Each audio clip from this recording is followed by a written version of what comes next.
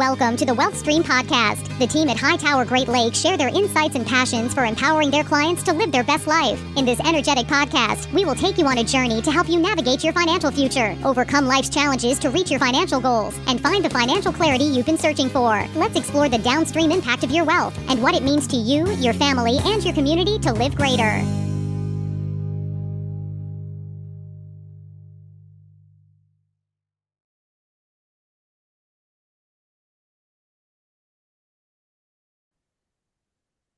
Hello and welcome to the Wealth Stream Podcast with your host, Tim Scannell. I'm Wendy McConnell. Hi, Tim. How you doing today? I'm doing great. It's very hot out these days in the Midwest, but we're staying indoors, so life is good. No complaints. Good to know. So, what are we going to be talking about today?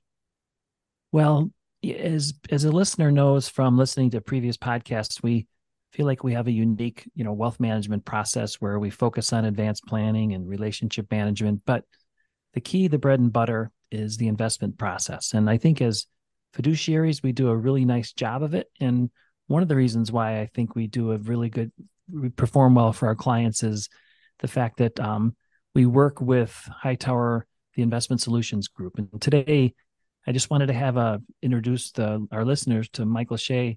He's the managing director of the Investment Solutions Group at Hightower. And I thought we kind of talk about what he does and why it benefits our clients and how. Thank you, Tim. It's nice of you to have me. It's the first time for me. Oh, excellent. Yeah. So what I thought I'd do is maybe just start, Michael, and just say, can you maybe introduce yourself to the listeners and talk about what you do and maybe some of your history and all of your experience? Okay. I started in the investment business a little bit over 40 years ago. So a little while, long enough to see a few things. I'm sure. I worked for Prudential for the better part of 30 years, and I did every job that there was. I started as a retail financial advisor. I ended up running the institutional sales group. I was the director of research for a number of years, and I finished my tenure there as the CEO of the firm at the Prudential Equity Group. So I saw a lot of things and did numerous jobs. I retired in 2008. I had no intention of ever working again. And then my friend Stephanie Link called in at the end of 2020 and asked me to come and help at Hightower in the new business that she was trying to grow in investment solutions. And the thing that was interesting to me was that the opportunity was to find out if I could actually manage money for other people. And that was something I had never done in my prior career. I'd done it for myself, and I was doing it for myself for the 13 years that I retired. And so I thought the opportunity was interesting. I wanted to find out if it was a skill set that I was competent at or could become good at. So I took the opportunity at the end of 2020. And it's been a really interesting learning experience for me and rewarding. That 2008 was probably a good year to retire because it was such a rough year. But so you talked a little bit, I think, just now about maybe why you're doing this. But since you've been doing it now and working with clients and clients' money and advisors like us, if you developed like a really why you're passionate for it or what you really believe about it. The thing that was so interesting to me was I didn't really have to change very much. I was managing my own money for a long time, and I've been a value person forever. That's really been my style. So my focus was on value. It was on capturing dividend flow.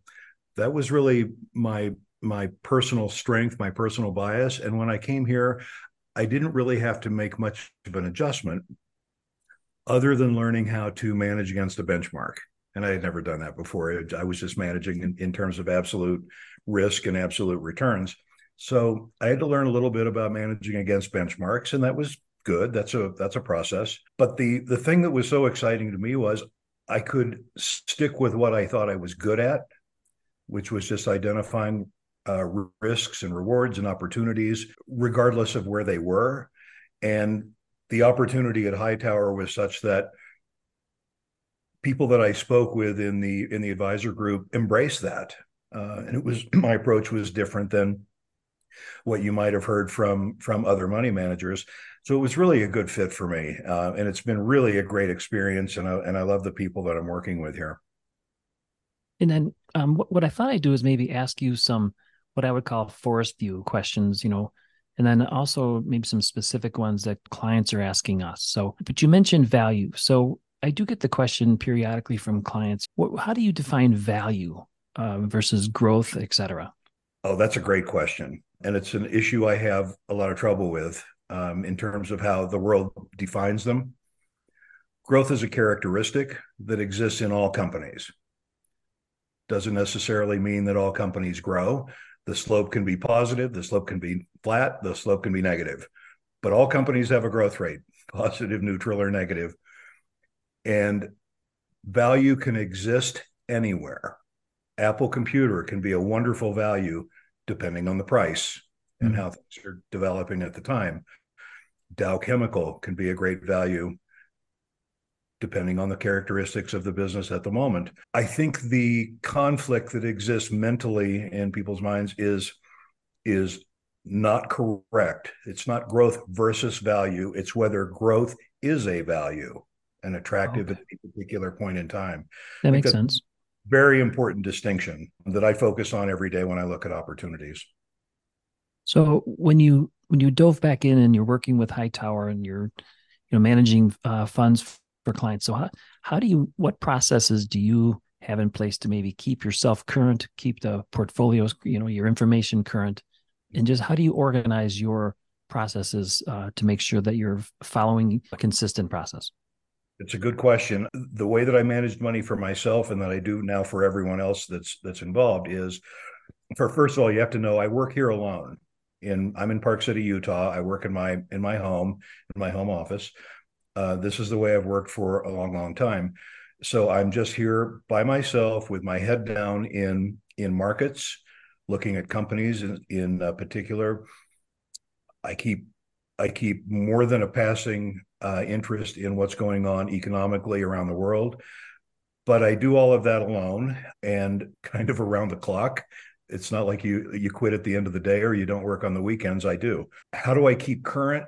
That's a tricky question. I try to absorb information from wherever it comes, whether it's print media, TV talking heads, the Fed, company conference calls.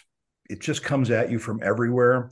And I found over time that just letting it come and absorbing as much as I can helps me connect a lot of dots and put together thematic ideas that can be attractive. And from there, I delve down into individual companies that I think fit the scheme that I've visualized. Okay, so that brings up a thought in my mind as you mentioned that. We went through the pandemic, and one of the things I've talked to clients about, friends, family about is, as a result of the being locked down or maybe not talking through ideas, right? So I have these great ideas, then I think they're amazing. I put together a presentation and then I talk to clients about it and I think, ooh, that didn't make sense. So how do you check your ideas? Do you collaborate with your team at Hightower, with Stephanie, with their other people in the group? Yeah, we do. That's the biggest change for me is that I have a group now to collaborate with. And I'm a big believer in saying things out loud. When you verbalize something to your group, your peers, or whoever, family members, when you verbalize your ideas, you sort of get a notion as to whether what you just said makes any sense at all. And sometimes you have the head slapper moments where you decide, oh no, that's just not good. What I just said, that makes no sense.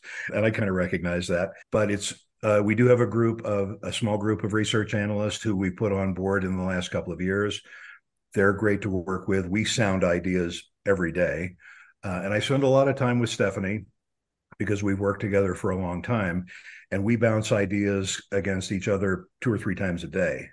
And we're very focused on the risks first, and then what the potential rewards are if we get involved in certain things. That's awesome. So like one of the questions I get from clients is, have we been here before? Right. I mean, so I started in the business out of college in the 80s. And, as you just look at a chart, you can see that we've had market growth really since then, as interest rates have generally, moved downwards. Just some people, I've read that this reminds some people more of the 70s when I was in grammar school, so I'm not really sure. But tell me what you think. Have you been here before? You've obviously seen a lot more than I have. You've got 40 plus years of experience. What does this remind you of, maybe a decade or a period? Reminds me of a version of the 70s. And I think you're seeing classic inflationary mentality taking hold. And first of all, I would point out there's a huge dichotomy between what experts say today and what you actually see with your own eyeballs. And I think it's important to recognize that. The experts speak today about inflation reverting back to base levels. I don't even know what that means. But when you hear them speak, their base level is always much lower than where it is now. Sure. That's the built-in assumption. It's going to be fine. Inflation's going back down. It's going to be fine. Same with interest rates. Don't worry. They're going lower. It's all good. And then you go to the grocery store. And what do you see? Everything's up.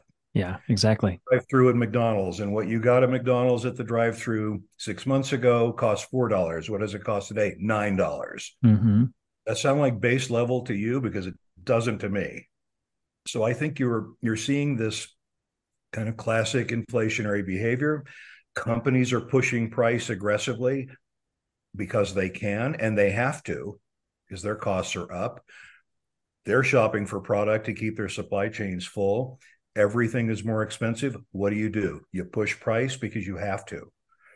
Same thing is happening in housing. You saw a big ramp in mortgage rates. It choked off demand for a little bit. And as soon as rates settled by 50 basis points, demand took off again. And the mentality is very much like the 70s, where you kind of embrace the idea that I better buy now because it's going higher. Prices will be higher a year from now. That's what we saw in the 70s and leading up to the tenure of Paul Volcker around 1980. So from an investment standpoint, then, just sticking with inflation, because really from my career, inflation really was not that impactful, but it absolutely is now. So how do you respond, or what do you look for differently now going forward that you might have not necessarily focused on maybe 5-10 years ago? Yeah, it's a great question. First of all, I would acknowledge I can be wrong about my whole outlook. This all goes Absolutely. back to base levels and things are wonderful. That could happen. I'd be happy to be wrong about what I think. But if I'm correct, if this is some version of the late 70s to 1980, then the impact on financial markets is such that multiples shrink. PEs for stocks shrink. The PE on the S&P in 1980 was something like 7 times earnings. Oh, wow. Okay. It's 20 today. There's plenty of room, if I'm right, for multiple compression to happen and for PEs to contract, which means risk is elevated. There's a lot of risk in the market, particularly in the fabulous 7 that have really driven all of the performance in the market. So how do I deal with that?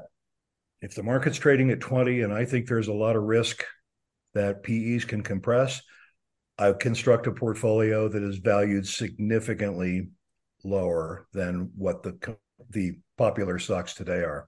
I see. So portfolios are trading at around 13 times earnings. I've taken a lot of multiple risk out of what I've constructed. Doesn't mean it can't get hurt in a difficult environment, but I've tried to take as much of the risk out that I can before it hurts people. That makes sense. And so, one of the things that we are, we track and we watch and we listen, we read a lot of the information coming from you, from Stephanie, the Fed. So clients will ask me in meetings, what's the Fed doing? Is Fed leading? Is the Fed a follower? So you've watched the Fed for your career. What are your thoughts about what's going on now and how they're dictating rates and changing, and maybe more importantly, what you think they're going to do going forward if you want to pull out your crystal ball? I think they're always lagging. They're always behind. They're using trailing data always.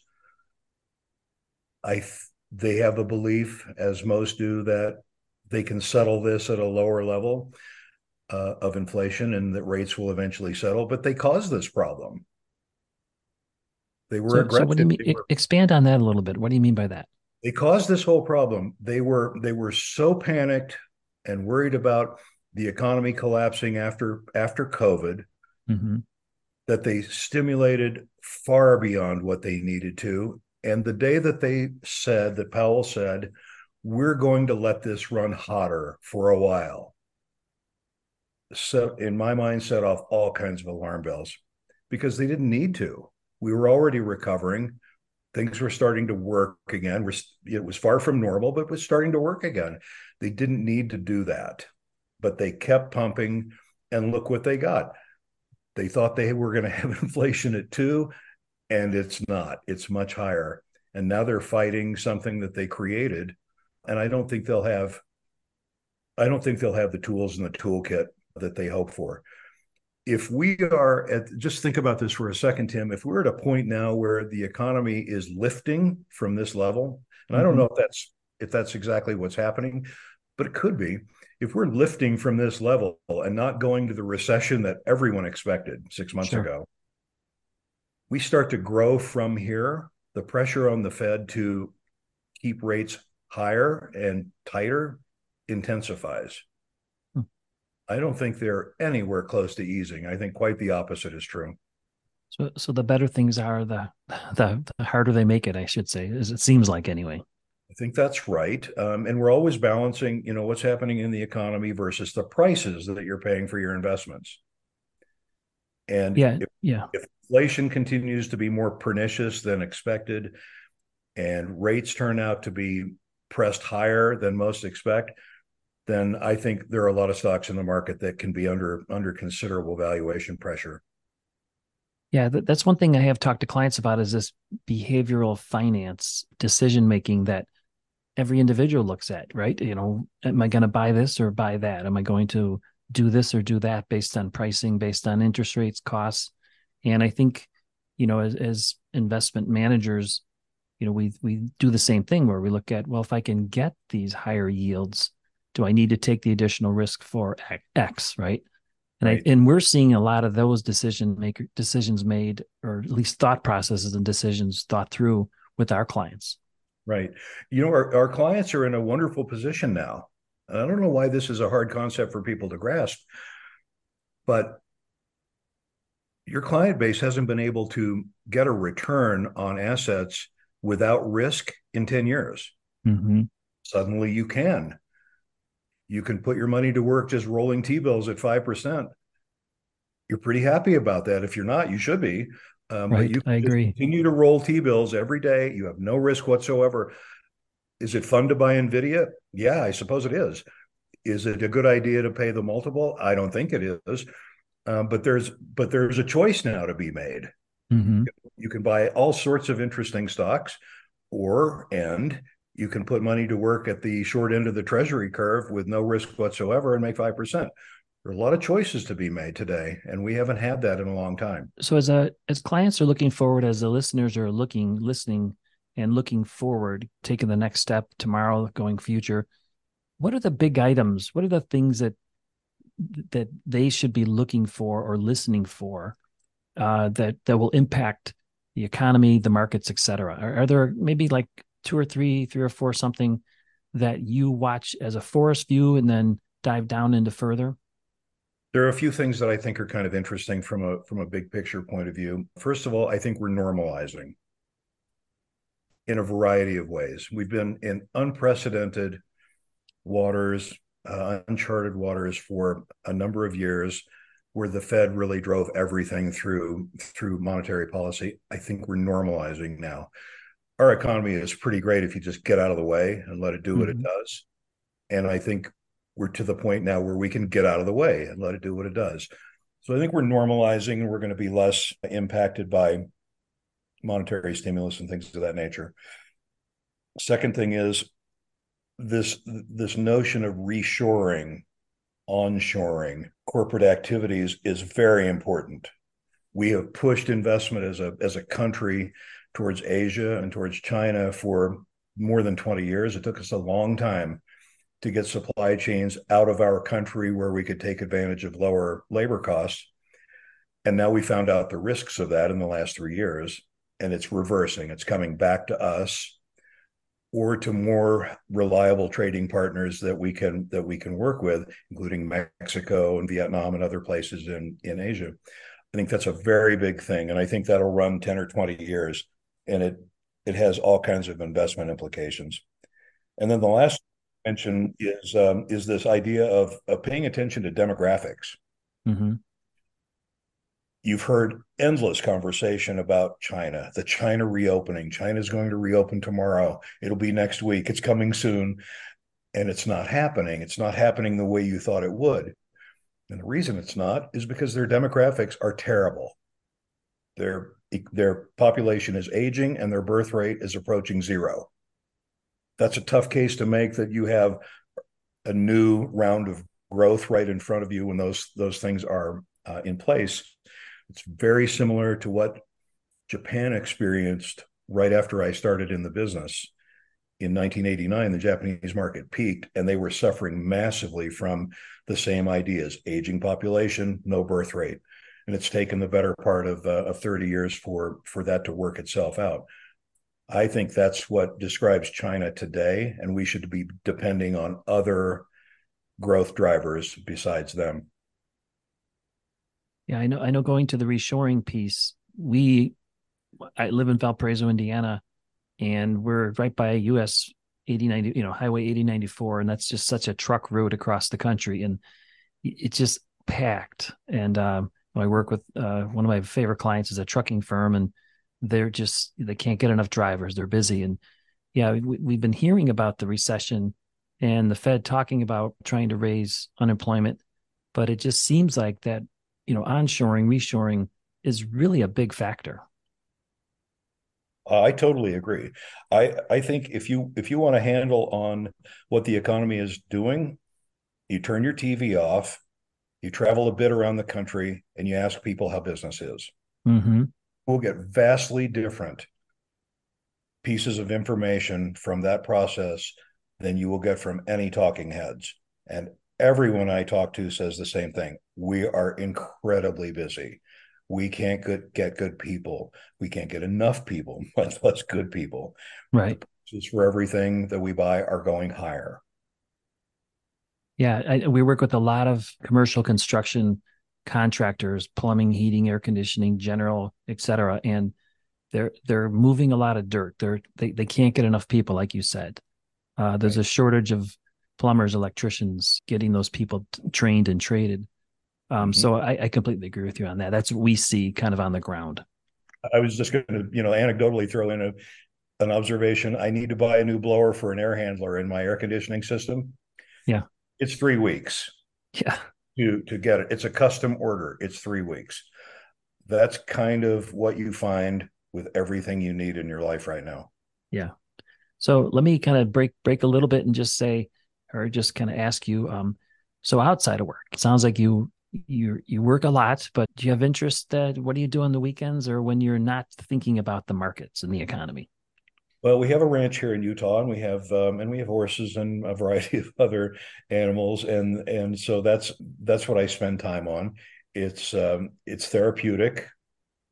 Cleaning the barn, cleaning stalls, things of that nature is very therapeutic, and it's a good way to get away from kind of the day-to-day pressures of markets, and it allows some thinking time and time to breathe. So the number one question then is, are you a fan of the series Yellowstone? Oh, yeah. Yeah. That was, I don't think I was different than a lot of people. It was kind of a key driver in our decision to move here full time in 2019. The idea that of the lifestyle and more open space and things of that nature, that was a key influence, and it has been very important to this part of the Mountain West. This is a much busier place than it was just 4 years ago. That's awesome. So we share a lot of the content that is generated by your team with our clients. But if the listeners are interested in like getting more of your thought leadership or accessing some of your ideas, are there ways that they can like get that, or places they can go to see some of that? You probably would know that better than I would. Okay. All right. So I'll just tell the listener then, reach out to me because we get, I don't know, 2 or 3 kind of weekly commentaries from the investment solutions team, Mike or Stephanie. Anyway, there's a whole group of them with fixed income equities, et cetera. So we're open to sharing anything that we have with the listener for sure. Stephanie is very visible, as you know.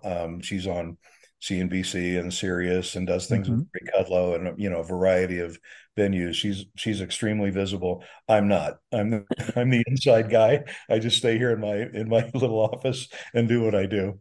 Yes, you are behind the curtains. Yes, that's why we wanted to talk to you today, just to get a little more, just so more people can kind of find out what you do, and because you make a really big impact on our clients' lives. The investment process is critical, but it really, from where we work on, on the ground, it helps people achieve their goals, keeps people on track for whatever goals they have, whether that's funding for college, buying a house, retirement, setting up a family foundation, et cetera. So you really do make a big difference. And so I really appreciate you. And thank you very much for coming on today.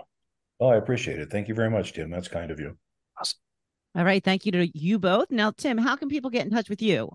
So they can always send me an email at tscannell@hightoweradvisors.com or call me at the office at 219-531-4941. Thank you for listening today. Please like, follow, and share this podcast with your friends.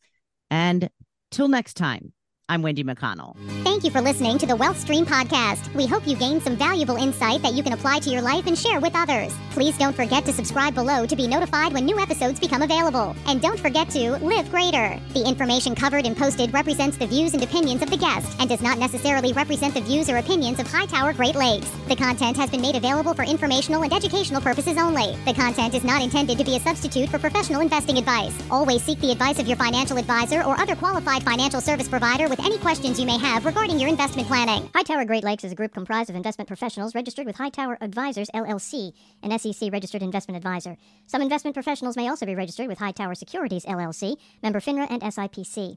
Advisory services are offered through Hightower Associates, LLC. Securities are offered through Hightower Securities, LLC. This is not an offer to buy or sell securities. No investment process is free of risk, and there is no guarantee that the investment process or the investment opportunities referenced herein will be profitable. Past performance is neither indicative nor a guarantee of future results. The investment opportunities referenced herein may not be suitable for all investors. All data or other information referenced herein is from sources believed to be reliable. Any opinions, news, research, analyses, prices, or other data or information contained in this presentation is provided as general market commentary and does not constitute investment advice. Hightower Great Lakes and Hightower Advisors, LLC, or any of its affiliates, make no representations or warranties express or implied as to the accuracy or completeness of the information, or for statements or errors or omissions or results obtained from the use of this information. Hightower Great Lakes and Hightower Advisors, LLC, assume no liability for any action made or taken in reliance on or relating in any way to this information. The information is provided as of the date referenced in the document. Such data and other information are subject to change without notice. This document was created for informational purposes only. The opinions expressed herein are solely those of the authors and do not represent those of Hightower Advisors, LLC, or any of its affiliates.